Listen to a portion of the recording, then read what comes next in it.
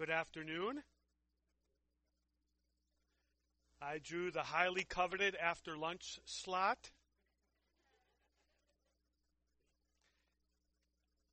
And we didn't serve turkey and stuffing. It was only pasta and bread. So that's really good. Let's pray. Heavenly Father, we are thankful to be here today, and you have done a great thing in putting all of this together, and we praise you for it, and we thank you for this particular time right now and the topic right now, and we understand and confess that we are in need of the Holy Spirit to do anything spiritual, but including understand your words and apply them. So please, we ask for your Spirit to be working actively through your word in our hearts today, that you may be brought glory. Amen. I was told I had an hour and a half. I guess that's not right. So I was assigned the topic of why a wife matters. And two quick things before I jump right into it.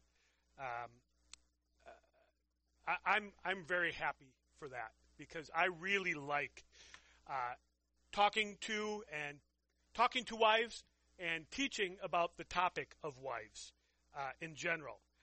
There's several reasons for that. Number one, it's really important. It's really important. The last time I checked, and this is not recent, it's been a while since I checked, approximately 50% of the people in marriages were wives. And that's a pretty large number, right? So that's a pretty important thing.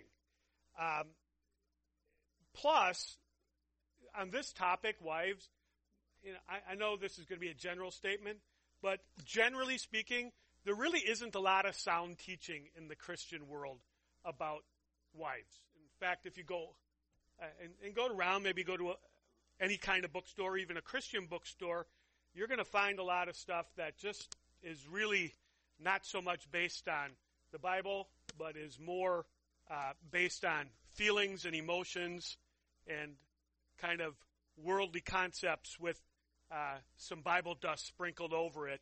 And that's really not helpful, because what's helpful is the Bible, right? Because and one thing about everything, I guess some things aren't as clear in the Bible, but I think in almost everything, the Bible is really super clear and super helpful on everything, but on this topic, on why a wife matters. That's the assignment. Why a wife matters. That's what I'm supposed to talk about. So I think it's really necessary and helpful to use the Bible to answer that question, or it's a statement, not a question. Another quick thing is, one way to handle this topic would be to talk about wives, okay? To talk about wives. And I don't want to talk about wives today. What I want to do is talk to wives today. So that's kind of how I'm going to approach this, and hopefully my language will come out in that way. And I may slip up, but that's the intention. I want to talk to the wives today. Why a wife matters. I have for you today 5 reasons of why a wife matters. That is not to say that that's all the reasons that a wife matters. I'm sure there are many more reasons why a wife matters than the 5 we're going to talk about today, but these are the 5 we're going to talk about. A wise person once said, and I wrote this down to make sure I quote it right, let's start at the very beginning. It's a very good place to start. So that's where we're going to start today, at the beginning, just like others have done. So the first reason why a wife matters is because God created you. God created you, okay? We already looked at this once. We're going to look at it again. Genesis 1, verses 26 and 27.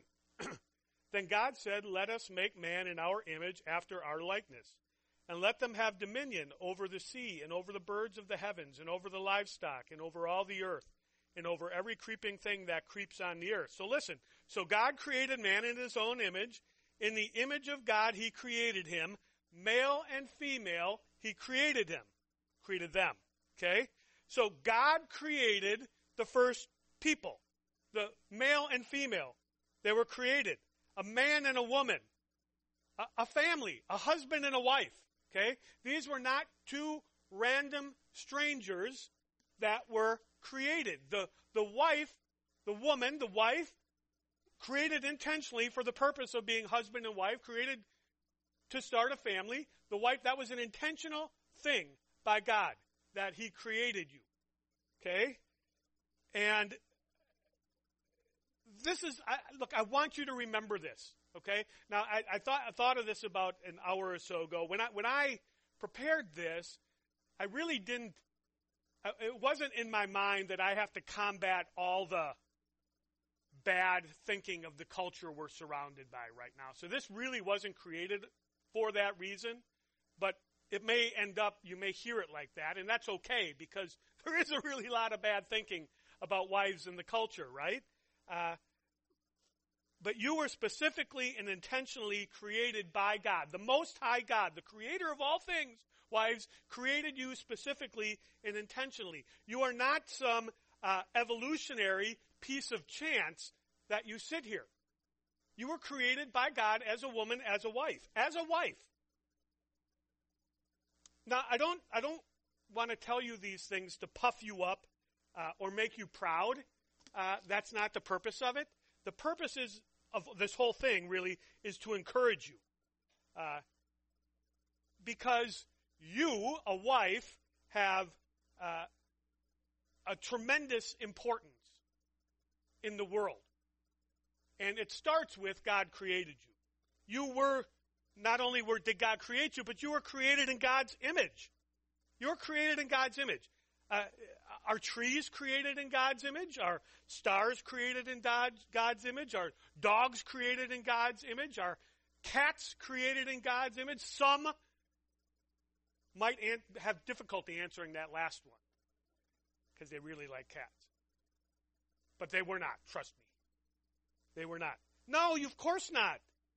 But you, woman, you, wife, were created in God's image. And that's a big deal. Okay? We've talked about that before. I'm not going to belabor the point, but it is a big deal that you were created in God's image and that God created you. You specifically. You, wife, and you, each of you who sit here today. So that is one reason why wives matter. Psalm 139. For you, this is the psalmist speaking now, right? And when he says you, he's addressing the Lord. So that's who these first two yous are. For you, Lord, I'm inserting Lord, you form my inward parts. You, Lord, knitted me together in my mother's womb. I praise you, for I am fearfully and wonderfully made. Wonderful are your works. My soul knows it very well.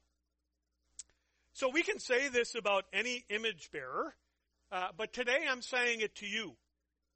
You are fearfully and wonderfully made by God. Exactly the way you are. Exactly the way you are. Intentionally, specifically, wonderfully and fearfully made by the God of the universe. You, wives, matter because God created you. That's the first point, kind of the introductory point. The next point, the next reason that you matter is because you have a purpose. You have a purpose, okay? Again, back to the beginning, Genesis 1:28. And God blessed them, and God said to them, who's the them here? The man and the woman, the husband and the wife. He said to them, what did he say? Be fruitful and multiply and fill the earth and subdue it, and have dominion over the fish of the sea and over the birds of the heavens and over every living thing that moves on the earth. Now, a lot of focus in some circles gets really put on the subduing and the submission part, right? But that's not what I'm going to talk about right now. I'm going to talk about the very first thing he says, which is to be fruitful and multiply. Okay? Now think about this. The man and the woman, the husband and the wife are created. And the very first thing God says to them is, be fruitful and multiply and fill the earth. Okay? You have a purpose. People, families, husbands and wives literally have been given a job, a purpose by that Creator. Be fruitful and multiply and fill the earth. You go out and you make more image bearers. Make so many of them, they fill the entire earth. The whole place. That's how many you're going to make. More image bearers just like you. Fill the earth with them. Now, I also studied this topic very closely. A wife is necessary to create more image bearers. Absolutely, positively necessary. Right? It sounds silly, but look, this is the purpose that we are given. We're going to talk about a very related thing in a little bit, but there's no wife, there's no more image bearers. There's no more multiplying. There's no more filling the earth. Okay?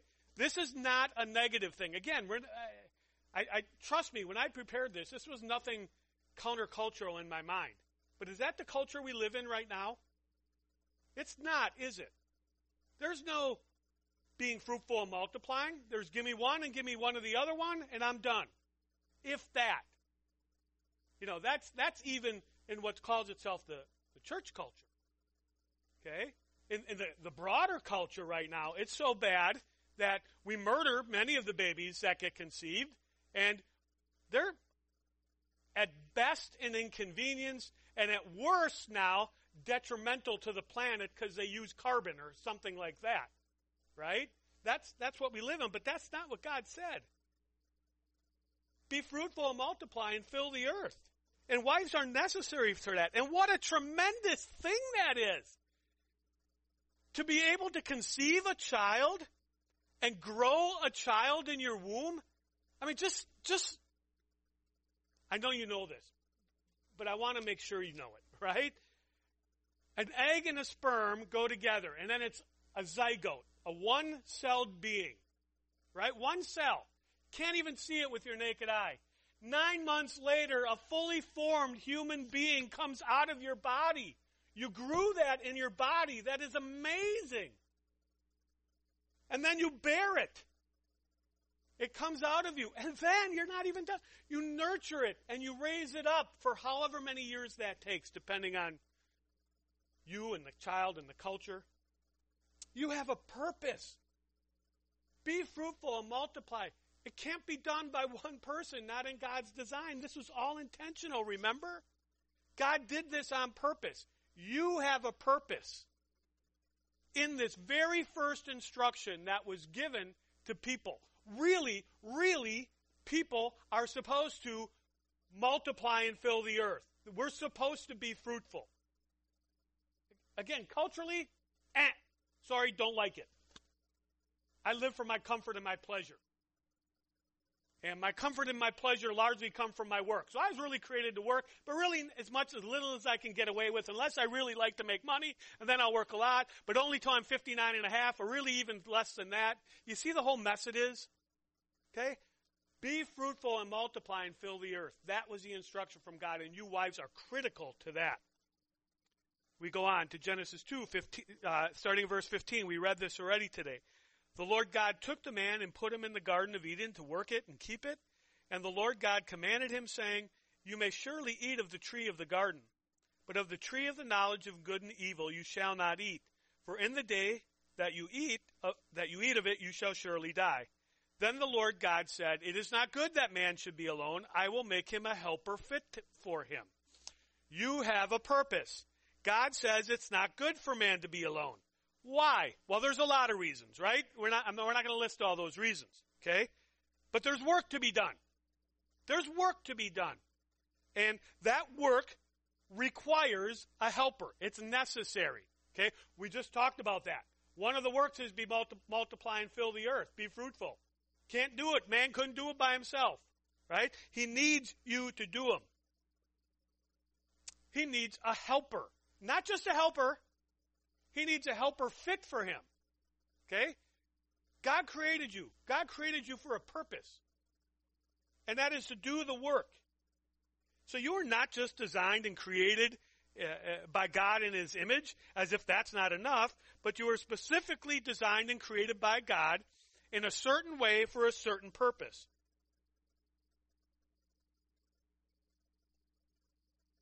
My notes get confusing. I'm sorry. So, a specific purpose, okay? The helper fit to do the work. Whatever the work is, it was not good for man to be alone. He needed a helper. Well, one guy that talks about this topic, I know, has a great way of looking at this, okay? Think of an axe, right? Axe is a very useful tool. Josh, axe a useful tool? It is. He said yes, if you didn't hear that. Axe is a very useful tool, okay? There's two parts to an axe, isn't there? There's the axe head and the axe handle, okay? An axe head is probably a great thing.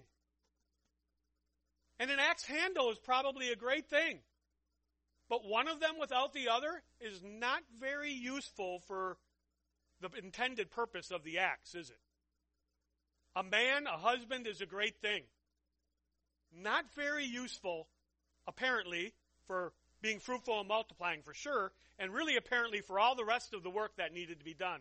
The subduing and the taking the dominion and the taking care of the animals and all that. Not the axe head, the axe handle, the helper fit for that they work together. So again, you're super necessary. You have a super purpose. Again, I'm not trying to pump you up. I am trying to encourage you along the path how we ought to think. You ought to think of yourself as a wife. The work that God gave mankind requires a team, requires two people. It requires a husband and a wife. Okay? So I guess what I haven't said is you're not an afterthought. How am I going to get this done? I don't know. Let's try this. No. You have a purpose. You are designed and created on purpose. Okay? Number 2. Number 3, you have great influence. Okay? 5 reasons. Number 1, God created you. Number 2, you have a purpose. Number 3, you have great influence. This might be the most important point of this talk. Okay? It might be. You have great influence. We're still in the beginning. We're a little bit further down from the very beginning right now. Genesis chapter 3. We're going to read verses 1 to 6. Now the serpent was more crafty than any other beast of the field that the Lord God had made. He said to the woman, "Did God actually say you shall not eat of any tree in the garden?" And the woman said to the serpent, "We may eat of the fruit of the trees in the garden." But God said, "You shall not eat of the fruit of the tree that is in the midst of the garden, neither shall you touch it, lest you die." But the serpent said to the woman, "You will not surely die, for God knows that when you eat of it, your eyes will be opened, and you will be like God, knowing good and evil." So when the woman saw that the tree was good for food, and it was a delight to the eyes, and that the tree was to be desired to make one wise, she took the fruit and ate. Now listen. And she also gave some to her husband who was with her, and he ate. So, a lot of people have talked about this passage. What happened here, right? The woman ate, and she gave some to her husband, and he ate of this particular fruit. What had God said? Don't eat it, right? Pretty easy, pretty simple, pretty clear. Okay? Who did God give that to, that instruction? The man, right? We call Adam. The man was given that instruction. Okay? Bible's really clear about all that stuff. Okay? Now, who gets blamed for this? The man does, right? Adam. He gets blamed. Rightly so. Rightly so. Adam was the one. It was Adam's sin. It was Adam's sin that caused everything we experience today, including what we experience in our own hearts. It was Adam's fault. But let's understand what happened. The wife had an influence on that. The wife had an influence on that. She talked to the serpent. He was standing right there. She also gave some to her husband who was with her. He was with her. Serpent's talking to her. She starts thinking, looks good. Probably tastes good. Supposed to make me wise, this guy says. I'm going to eat some. Here, you eat some too. There was an influence there. Okay, we're going to look at more passages like this. But I'm getting somewhere. I'm building a case. But you have to understand, wives, you have great influence. Next section, Genesis 16. We're going to look at verses 1 to 4. Okay, this is about Abraham and Sarah. And I'm going to assume there's some knowledge of what happens here. But the brief version is God told Abraham and Sarah that he was going to give them a child. And they were old, okay? Well past normal childbearing ages. God made them a promise that they were going to have a child together, okay? And then we get to Genesis chapter 16. Now Sarai, Abram's wife, had borne no children. What had God promised them? A child. But she had borne no children. She had a female Egyptian servant whose name was Hagar. And Sarai said to Abram, "Behold now, the Lord has prevented me from bearing children. Go into my servant. It may be that I may obtain children by her." And Abraham listened to the voice of Sarai. So after Abram had lived 10 years in the land of Canaan, Sarai, Abram's wife, took Hagar the Egyptian, her servant, and gave her to Abram, her husband, as a wife. And he went into Hagar, and she conceived. And when she saw that she had conceived, she looked with contempt on her mistress. Now let's review. What had God promised? God had promised Abraham and Sarah that they would have a child. Okay? What did Sarah do? She got wise in her own eyes, said, "I'm old, God must be preventing me from having a child, so let's do it a different way." Why did they do it this different way? It was Sarah's idea. It was not Abram's idea. Again, Abram's responsible. I'm going to make those qualifications for people that minds need that. But this was Sarah's idea. And what did Abram do? He listened to her. He did what she wanted to do. This was Sarah's influence from top to bottom. This was not Abram's idea. Again, he's at fault for those who need to say that. Hear that. But he was influenced greatly by his wife. And if you know what happens down the road, a whole pile of trouble comes out of that, right? A whole pile of trouble comes out of that. What came out of the woman's influence to the man with the fruit? A whole pile of trouble, right?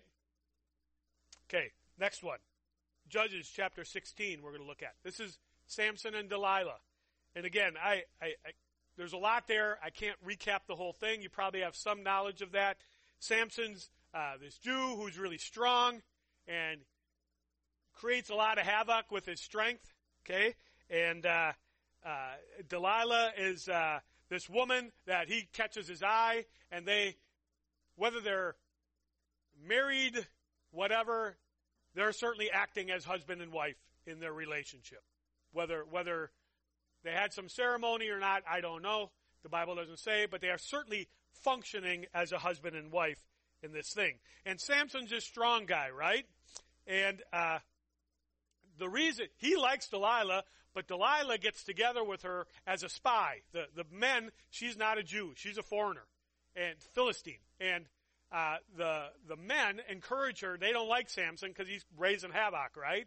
And they encourage Delilah to be his wife in order that she can spy on him for them. Okay? So that brings us to Judges 16, starting in verse 15.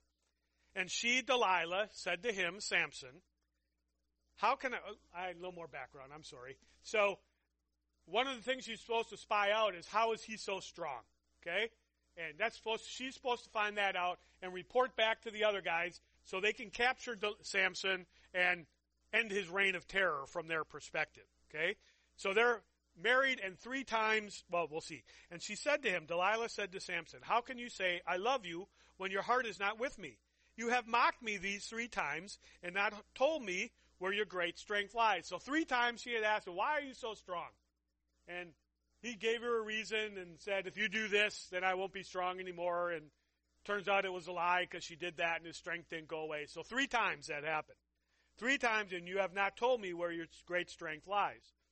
And when she pressed him hard with her words that day, listen, and when she pressed him hard with her words that day and urged him, his soul was vexed to death. And he told her all his heart and said to her, a razor has never come upon my head because I have been a Nazirite to God from my mother's womb. If my head is shaved, then my strength will leave me, and I shall become weak and be like any other man. And this time he told the truth. And as the account goes, he falls asleep, she cuts off his hair, he loses his strength, they capture him.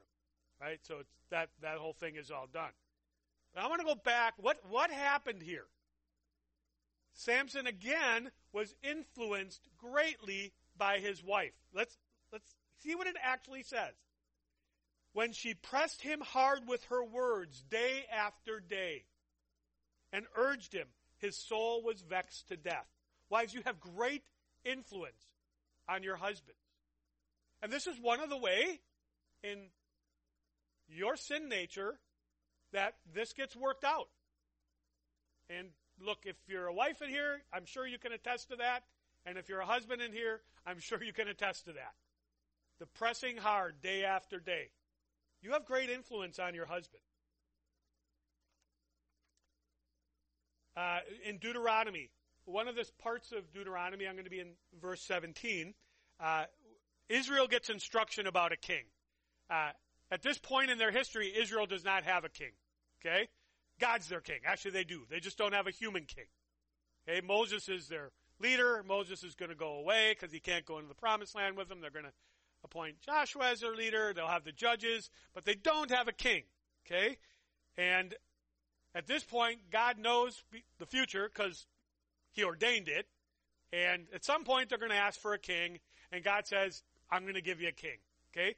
And he tells them what to expect when he gives them a king. And he tells them one of the things, and gives them some things he should do and things he should not do. And that brings us to Deuteronomy 17:17. So this is Moses talking on God's behalf. And he, the king shall not acquire many wives for himself, lest his heart turn away, nor shall he acquire for himself excessive silver and gold. Okay, so here's this caution. I'm going to give you a king, okay? But tell this king not to acquire many wives, okay? Because what's going to happen if he does? His heart's going to turn away. Okay, now we're going to get to something else related to this in just a second. His heart's going to turn away. Turn away from what? Turn away from who? Turn away from Yahweh, their God, the God, right? That's what Moses is concerned with here. That's what God's concerned with. It would turn a heart his way. Now, what was the first commandment that they were given on the mountain? You shall not have any gods before me, right? And what was the second commandment? You shall not make any images, carved, graven, whatever your translation says. Okay? So, don't take many wives for yourself because your heart's going to get turned away. Okay? Because, boy, you got one wife who has an influence on you. What are multiple wives going to be, many wives going to be for an influence on you?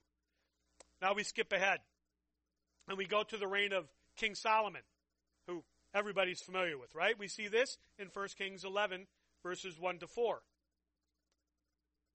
Now King Solomon loved many foreign women, along with the daughter of Pharaoh, Moabite, Ammonite, Edomite, Sidonian, and Hittite women, from the nations concerning which the Lord had said to the people of Israel. This is what God had said about all these people groups. You shall not enter into marriage with them, neither shall they with you, for surely they will turn away your heart after their gods. Okay? They were instructed not to do that. So he's basically paraphrasing Deuteronomy 17:17 there. Okay?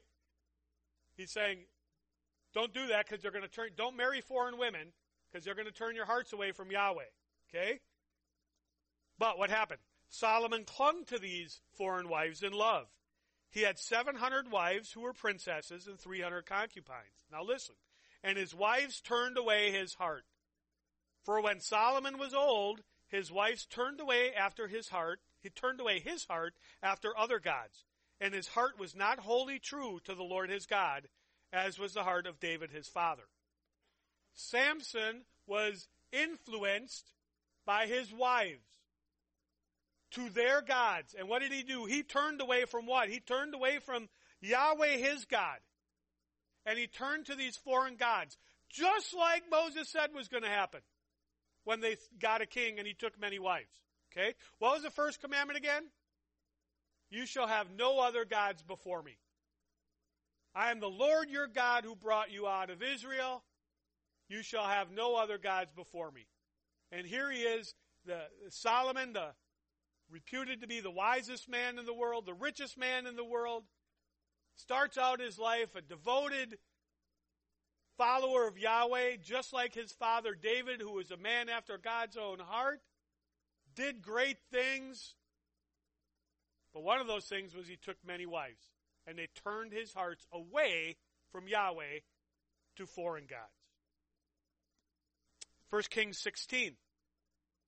In this chapter, we find King Ahab of Israel. Okay, and by this time, the nation of Israel had been split into two parts, Judah and Israel. And Judah at times were semi-faithful to Yahweh, but Israel, starting from the beginning, started breaking the law right away under the king's direction. So that did not go well for them. The kings did not do a good job. And this is regarding King Ahab of Israel. And I'm starting in verse 31. And as if it had been a light thing for him, King Ahab, to walk in the sins of Jeroboam, the son of Nebat, that was the king who started with the false, improper worship. We'll put it that way. So if that was a light thing for him to do that, he, Ahab, took for his wife Jezebel, the daughter of Ethbaal, king of the Sidonians. Okay, again, so this is a foreigner. He took for his wife a foreign wife. She was not an Israelite. And listen, and went and served Baal and worshipped him. Okay, so Jezebel was a Sidonian, and they worshipped Baal. And here this king of Israel, who was, supposedly a Yahweh worshiper, his heart gets turned away to worship this false god Baal. But it says more. He erected an altar for Baal in the house of Baal, which he built in Samaria. And Ahab made an Asherah. Ahab did more to provoke the Lord, the God of Israel, to anger than all the kings of Israel before him. Okay? So what did he do? He started worshiping Baal. Not only that, he built an altar to Baal, and he made an Asherah, which was another physical worship object. Okay? Exactly. You shall have no other gods before me. You shall not make a carved image. The very first two commandments. We can't get past those. Now, none of us can. But he didn't. And why? Why? Because he was influenced by his wife. Wives, you have great influence. A couple of the Proverbs. It is better to live in the corner of a housetop than in a house shared with a quarrelsome wife. It is better to live in a desert land than with a quarrelsome and fretful woman. It is better to live in the corner of a housetop than in a house shared with a quarrelsome wife. As charcoals to hot embers and wood to fire. Oh, sorry, that's the wrong one. Anyways, so we've got all these examples from the very first woman and wife and husband down to Ahab, king of Israel, including these proverbs that Solomon himself wrote regarding how a wife should be, all showing us by example the influence that a wife has on her husband. Now, I know what somebody's thinking right now. These are all negative examples. Thanks a lot, right? Thanks. You just told me you were going to encourage me, okay? And now here all I get is all these admonishments I get, right? Well, it gets better, okay? Because there's more, okay? So we can think about Esther, right? The whole book of Esther, and I can't recount the book of Esther. But Esther was a Jew woman who gets to be the queen.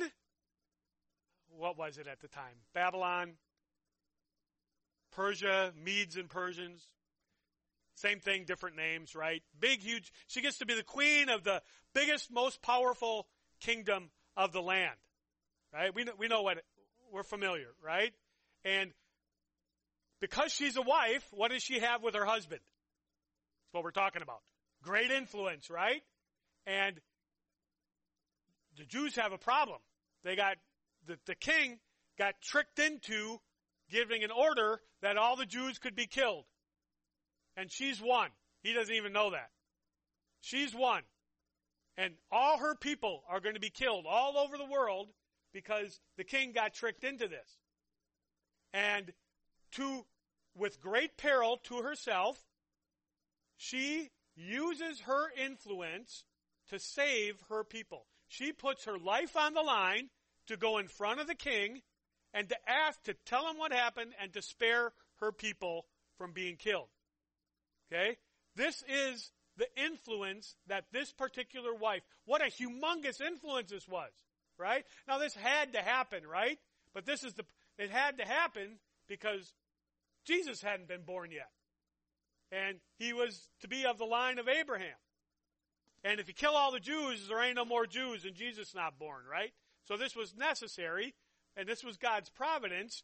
But Esther used her influence. God used Esther's influence in her husband's wife to not let that happen. Very positive example of influence being used by a wife. We can even look at, we looked at this probably a little bit today, but we're going to look at a little bit more. 1 Peter 3, verses 1 to 2. Okay? Likewise, wives, be subject to your own husbands, so that even if some do not obey the word, listen, they may be won without a word by the conduct of their wives, when they see your what? Respectful and pure conduct. Okay? So just think about this. Okay? The influence that a wife has. Okay, if you don't know this, I want you to understand this great influence that you have. Okay? The influence of a wife by her conduct can actually aid into the salvation of an unbelieving husband. You want to talk about a great influence? That's how strong a wife's influence is. A godly Christian woman who has a husband who's most likely an unbeliever, but maybe even some point not obeying the word. Her influence is so strong that her conduct and demeanor and her worship of Christ and her submission is such a strong influence that it can save an unbelieving husband. Amen? Amen? This is a big deal. Do you see that? Wives, you have great influence on your husbands. Okay? I don't know. I know at least you had some understanding of that coming into this. But I really want you to see how strong this is. Okay? You have a huge influence on your wife, on your husband. Okay? Especially if you listen to Pastor Jeff's talk this morning. Okay? Because now he's all attuned to listening to his wife and loving his wife and leading his wife. Right? So now he's all geared up for that. And he's going to be really willing to be influenced. And you are either going to use your influence in the right way or you're going to use your influence in the wrong way. And I'm encouraging you to understand your influence. And of course, I want you to use it in the right way. Okay? I want you to be Esther. And I want you to be the woman in 1 Peter. And I don't want you to be Jezebel, right? But all those other examples, they're necessary. Look, the Word of God is alive and powerful, and they're necessary for, and I'm talking to the wives now. This isn't the husband's talk. Guys, go get a sandwich. Oh, we just ate. You have great influence. It's a big deal.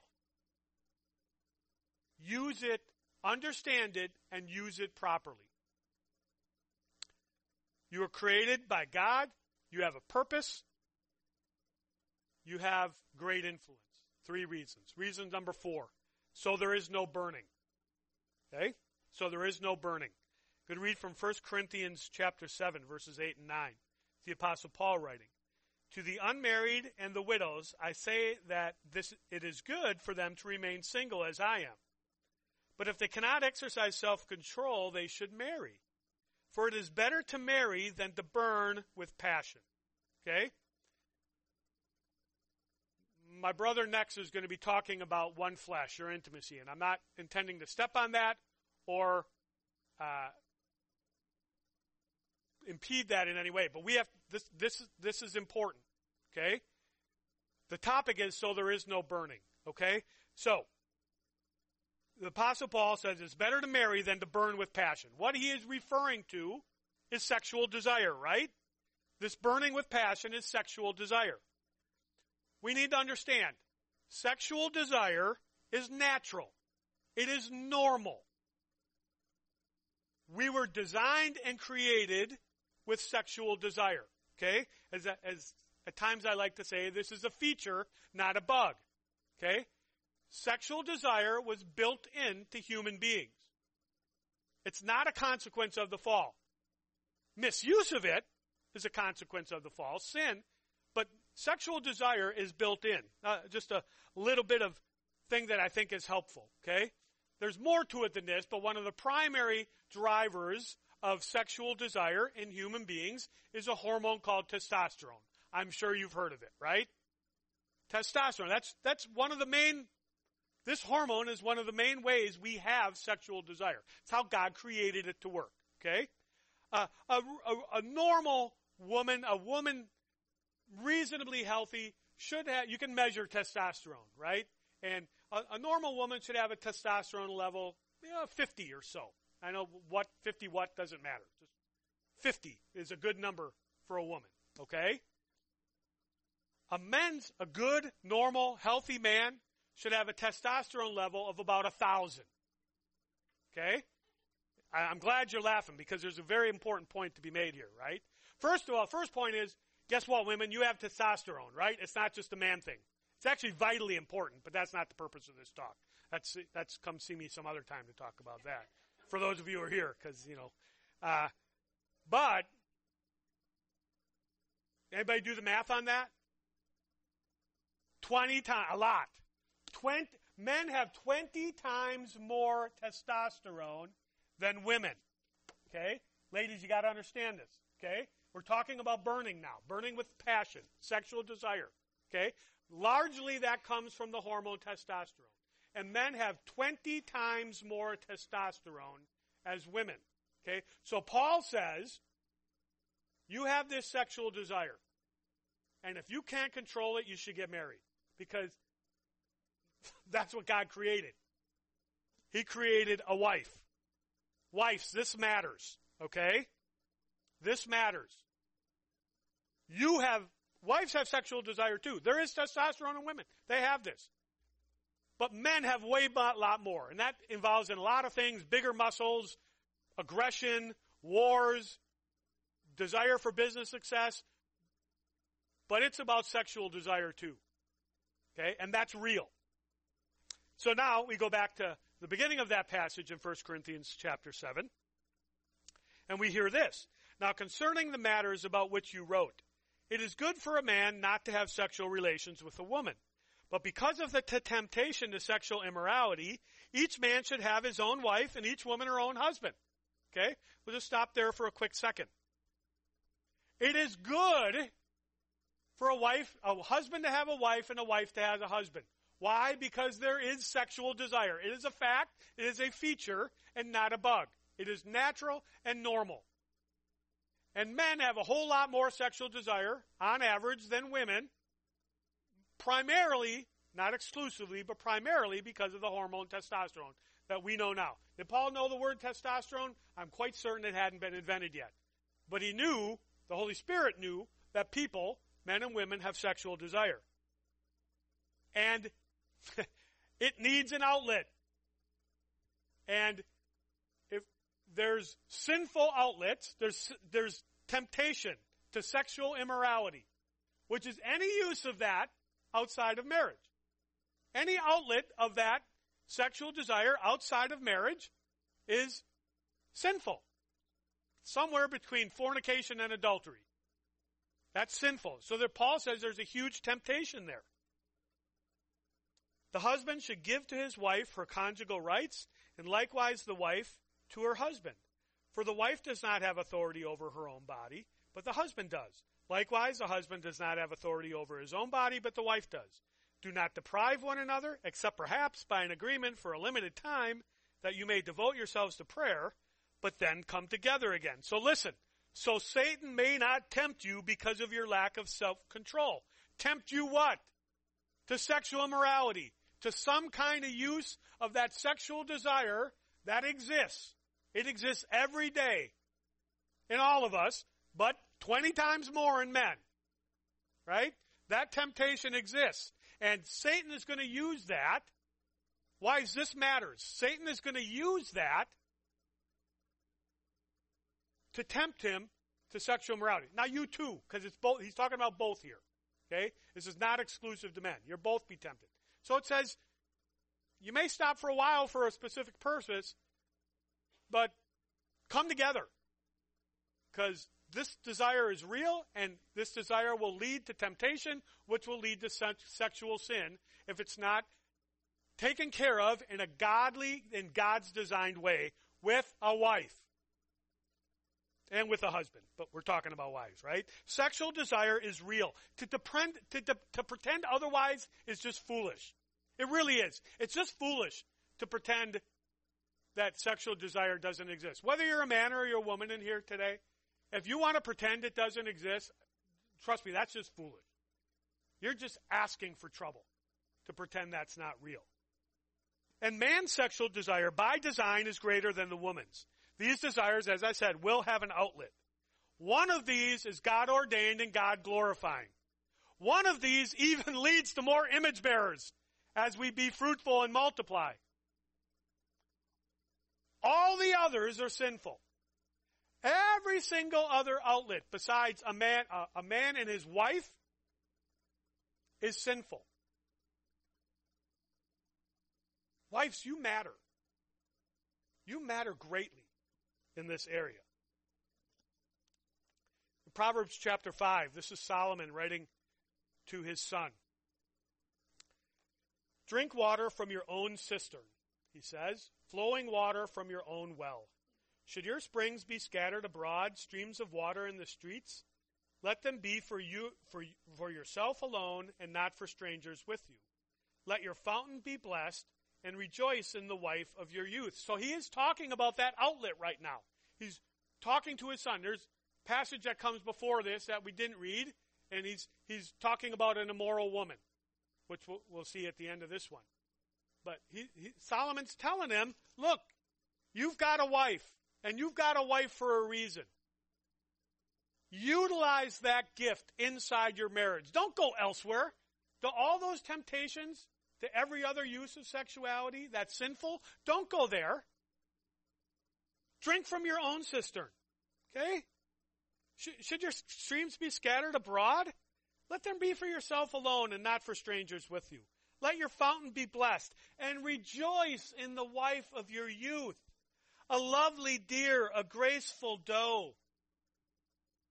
The same Solomon who wrote the Song of Solomon that my brother referenced this morning as he talked about his wife.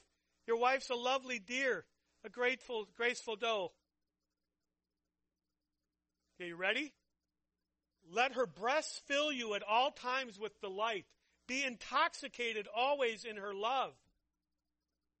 Why should you be intoxicated, my son, with a forbidden woman and embrace the bosom as an adulteress? Now, this is written to a man, so let's understand what it says to a man, right? You have desire given to you by God, okay? And this is a prescription against adultery. This is the topic here. It's sexual immorality with another woman, assuming a married man in this context. This is his prescription against, to the man now. We're not to the woman yet.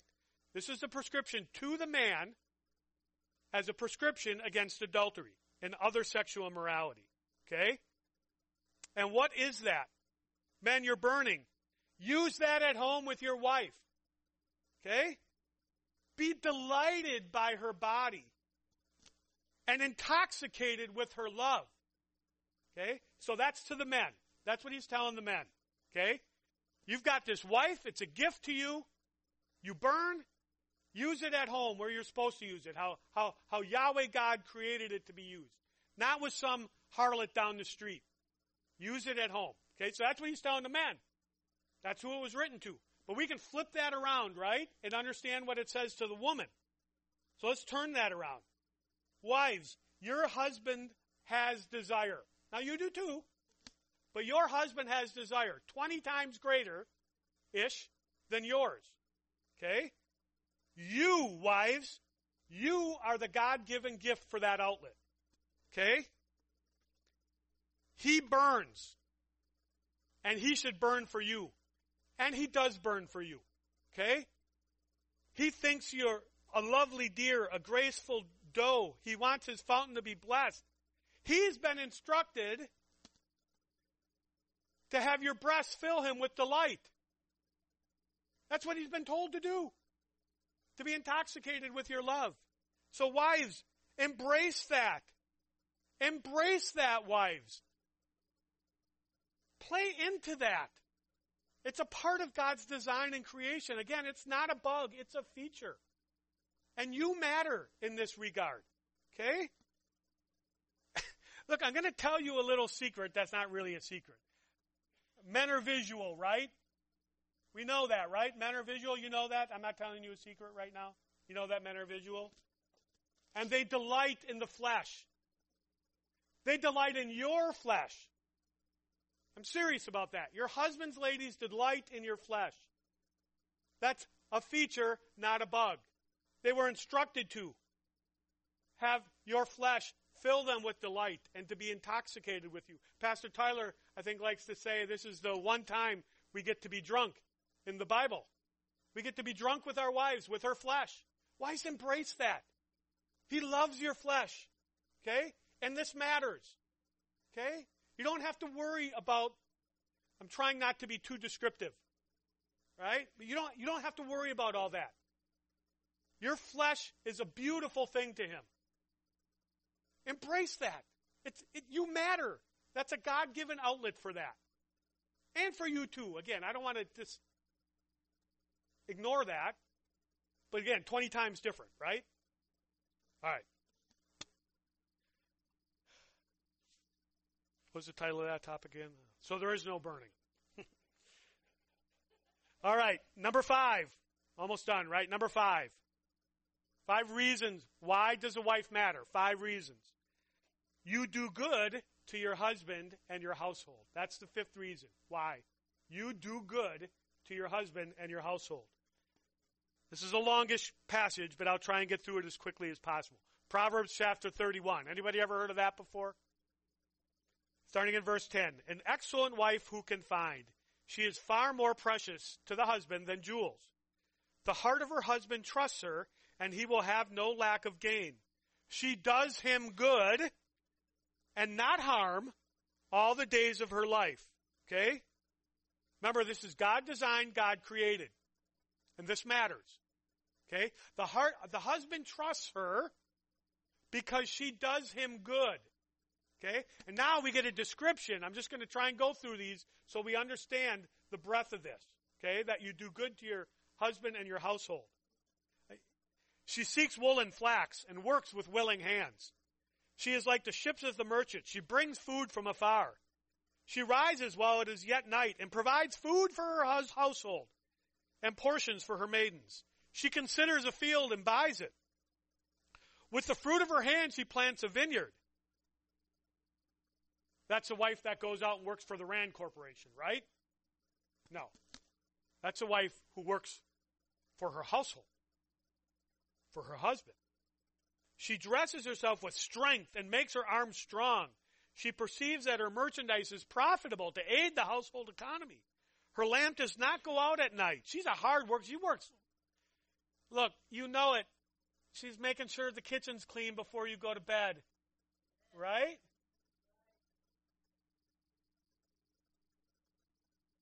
She puts her hand to the distaff, and her hands hold the spindle.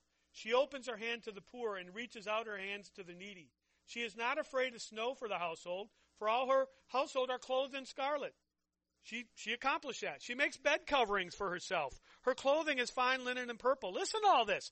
Her husband is known in the gates, and when he sits among the elders of the land. She makes linen garments and sells them. She delivers sashes to the merchant. Strength and dignity are her clothing, and she laughs at the time to come. Listen, she opens her mouth with wisdom. She opens her mouth with wisdom. And the teaching of kindness on her tongue. Wisdom and kindness come out of her mouth. She looks well to the ways of her household and does not eat the bread of idleness. Her children rise up and call her blessed. Her husband also, he praises her. Why? Look what she does. Look at the good she does for her children and her household. This matters. Wives, you matter. Many women have done excellently, but you surpass them all, the husband says, the child says. Charm is deceitful and beauty is vain, but a woman who fears the Lord is to be praised. Give her the fruit of her hands and let her works praise her in the gates. Give her the work of her hands and let her works praise her in the gates. The work of your hands, in your home, doing good for your husband and for your household. This is a picture of a woman totally given over her entire life to the work of her household and for the good of her husband. The Bible gives the highest praise to this activity. This is strong praise, is it not? This is strong praise for the wife. This matters. This is important. Do good for your husband and your household. That's why you matter. In the book of Titus chapter 2, we see this. Older women likewise are to be reverent in behavior, not slanderers or slaves to much wine. They are to teach what is good, and so train the young women to love their husbands and children. Hear that? To love their husbands and children. To do good for them. To be self-controlled, pure, working at home. Kind and submissive to their own husbands, that the word of God may not be reviled. Okay? Loving your husband and loving your children matters. You were created by God to do exactly that. That's a big deal. Remember, specifically, on purpose, wives, you were created to do exactly that. Worker at home. The roots of that are oiko, and the word is oiko-ergos, and it means a home watcher or home worker, worker at home, right? Could be called a home guard, home watcher. She watches out. This is her territory. And she watches it and she protects it. And she cares for it. She takes care of the household affairs. Look, go back to the Proverbs 31 woman. Okay? What was she responsible for? Everything, it sounds to me. Sounds like she was responsible for everything in the household. And I'm sure her husband, the lazy bum, was sitting at the gates eating figs and dates with the other husbands. No, of course not. It's not what he was doing. He was doing something else. He had a wife specifically created to care for his household. Ordained by God, designed by God, on purpose. And that's a big deal. So in Titus chapter 2, this is a directive of a wife doing good to her husband and her household. It's exactly what it is. Love your husbands, love your children, be a worker at home, guard your house, care for your house. This matters. Now, I'm going to go back to one of the previous points. You're doing this, just think about the influence you have. Again, not that the point is to gain influence to get your way on anything in particular. But just think, if you combine the 1 Peter 3 woman, the submissive wife with the gentle conduct, quiet and gentle spirit, who without a word influences her husband, and you combine this with the Proverbs 31 woman who cares for the household, and the Titus 2 woman who loves her husband and loves her children and watches over that household like a hawk to protect it and to make sure it's operating well, just think about the influence for good on the husband. I think that's a pretty good deal, pretty big deal. I think that's a very powerful thing. Wives, you matter. You matter. God created you.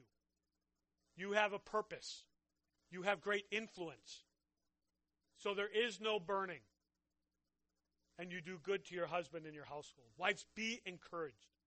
That's the path to go down. That's the path for wives. In God's perfect design for His creation.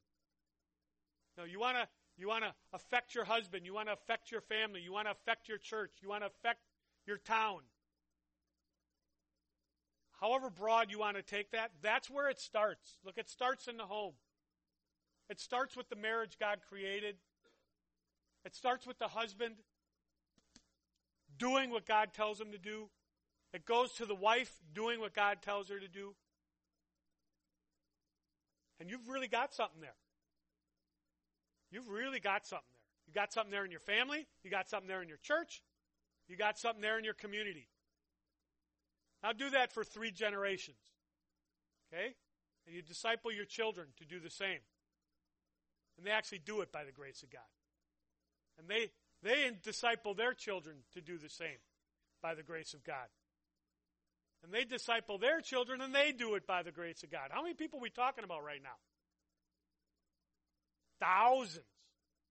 That's not the point of this talk. It's just me thinking right now. I'd probably stop doing that. But it's a big deal. Wives, you matter. Okay? You matter. Heavenly Father, thank you for your word. Father, again, your word is so clear and so helpful. Father, it really is everything we need. We don't need anything the culture tells us about marriage, about husbands, especially about wives. Father, we don't need any of that because you have spoken and you are perfect and your word is perfect. And we can use that and we can all be encouraged. We can go in the right direction. And we can certainly bring you glory in our own households and as the gospel is proclaimed in our neighborhoods, in our churches, in our families, and out wherever the gospel goes. And we thank you for all